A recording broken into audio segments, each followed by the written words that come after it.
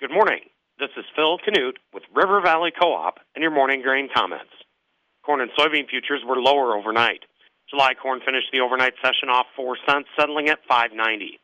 July soybeans were off 12 cents, settling at $13.92. In the outside markets as of 7:40 a.m., the U.S. dollar index is up 330 points, trading at 101.807.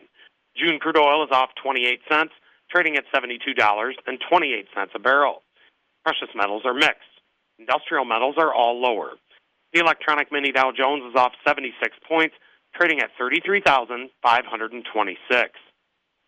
Corn and soybean futures remain under plenty of pressure from rapid planting progress, favorable U.S. Midwest weather, struggling demand, a higher U.S. dollar, and anticipation of a bearish report from USDA tomorrow morning. Tomorrow at 11 a.m., USDA will release the May WASDE report. Traders expect old crop carryout projections for both corn and soybeans to increase slightly. They also expect a massive new crop corn carryout projection. The average trade estimate for the 2023-24 corn carryout projection is 2.094 billion bushels. The range of trade estimates runs as high as 2.462 billion bushels. This morning, USDA released the weekly export sales report. Weekly sales bookings for both corn and soybeans were disappointing. Last week, 257,300 metric ton of corn was booked for sale for the current marketing year.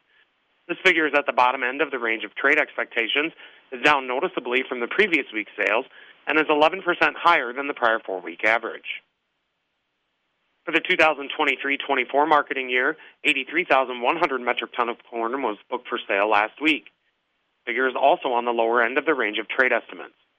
Last week's corn export shipments totaled 1,146,100 metric ton. This figure is 33% lower than the previous week's shipments and is 8% lower than the prior 4-week average. Primary destinations were Mexico, Japan, China, Colombia, and South Korea. Last week, 62,200 metric ton of soybeans were booked for sale for the current marketing year.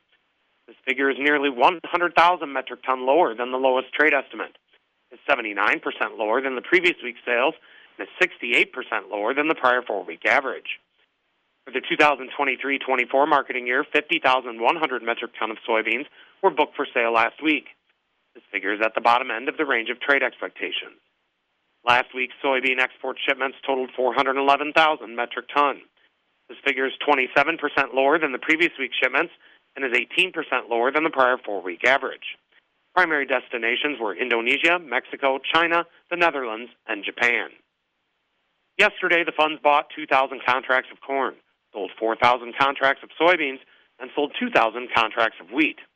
They are now estimated to be net short 108,785 contracts of corn, net long 50,990 contracts of soybeans, and net short 122,860 contracts of wheat.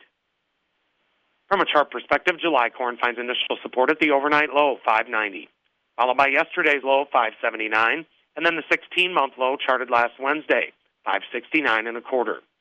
Initial resistance is at $5.96, yesterday's high, followed by the psychological $6 mark, was also Monday's high.